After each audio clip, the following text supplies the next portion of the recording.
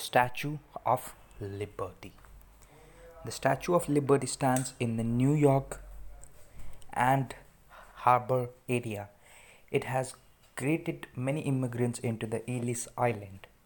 At that time, Lady Liberty was letting them know that their journey to find freedom, democracy, and a better way of life was officially over. The Statue of Liberty is very important to many Americans because of what it represents. The Statue of Liberty National Monument Immigration in 1865, Edouard de Beaulieu of France thought of the idea to build the Statue of Liberty while he was on a visit to New York. He commissioned Frederick Auguste Bartholdi to design the statue. Bartholdi needed someone with experience with building the outer skeletons of statue, so he asked for the assistance of Alexander Gustave.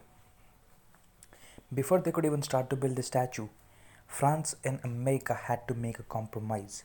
France would build the statue and America would build the pedestal.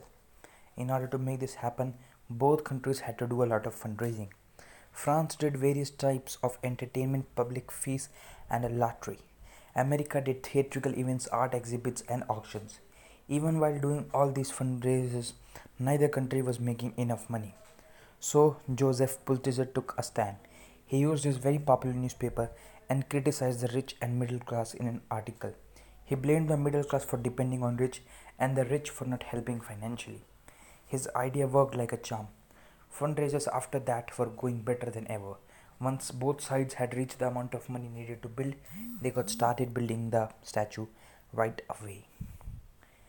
There are over 100 different statues alone in the US that near and dear to US citizens, but thousands forms of art that makes America proud to be called American. The Statue of Liberty is being known as the best monument in America because of the grandeur it has. Possible possible reasons of it being conflicted was because it was the symbolism of both American and French unity, whereas Americans wanted to see something that would be just called as French. It was created to display the worldwide peace and tranquility America had, but initially it backfired. But slowly and slowly, people realized the power and the grandeur the Statue of Unity gave to America.